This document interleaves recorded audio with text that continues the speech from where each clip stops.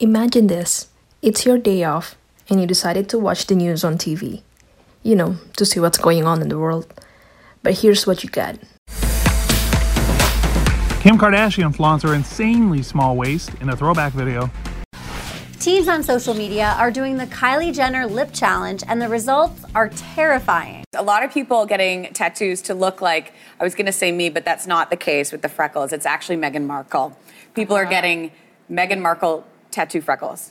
Some of you might say, who cares? These news are ridiculous.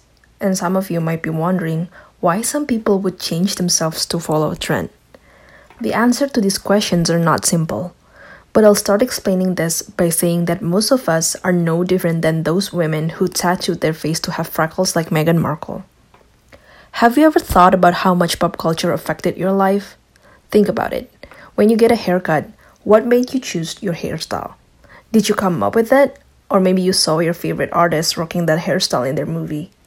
You see, everything that you do and everything that you own might be the results of pop culture.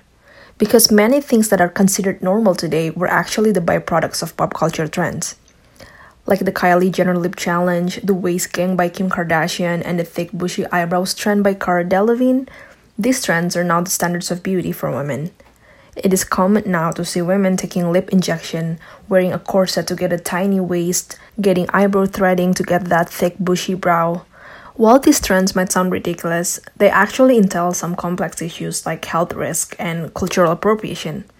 So when you see a trend and you think that it's so absurd and you're wondering why people care about it, you know that there's something more to it. There's something more beyond the trend, and that's what this podcast is going to talk about.